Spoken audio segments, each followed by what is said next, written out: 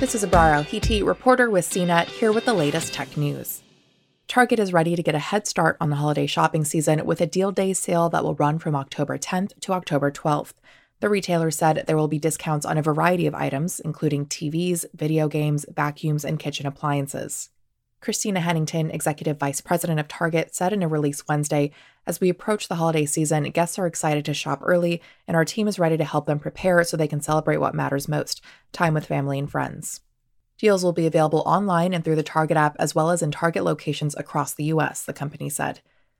Some shoppers may be looking to grab holiday items earlier this year as the COVID-19 pandemic and shortages of key materials have disrupted global supply chains, meaning online orders could take longer than usual to get delivered.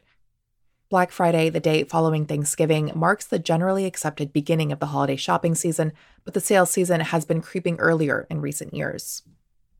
Target also said its holiday price match guarantee will start on October 10th this year and run through December 24th. People will be able to request a price adjustment on many items purchased at Target if the company lowers the price later in the shopping season. Target will also match some competitor pricing within 14 days of purchase, the company said. For more of the latest tech news, visit cnet.com.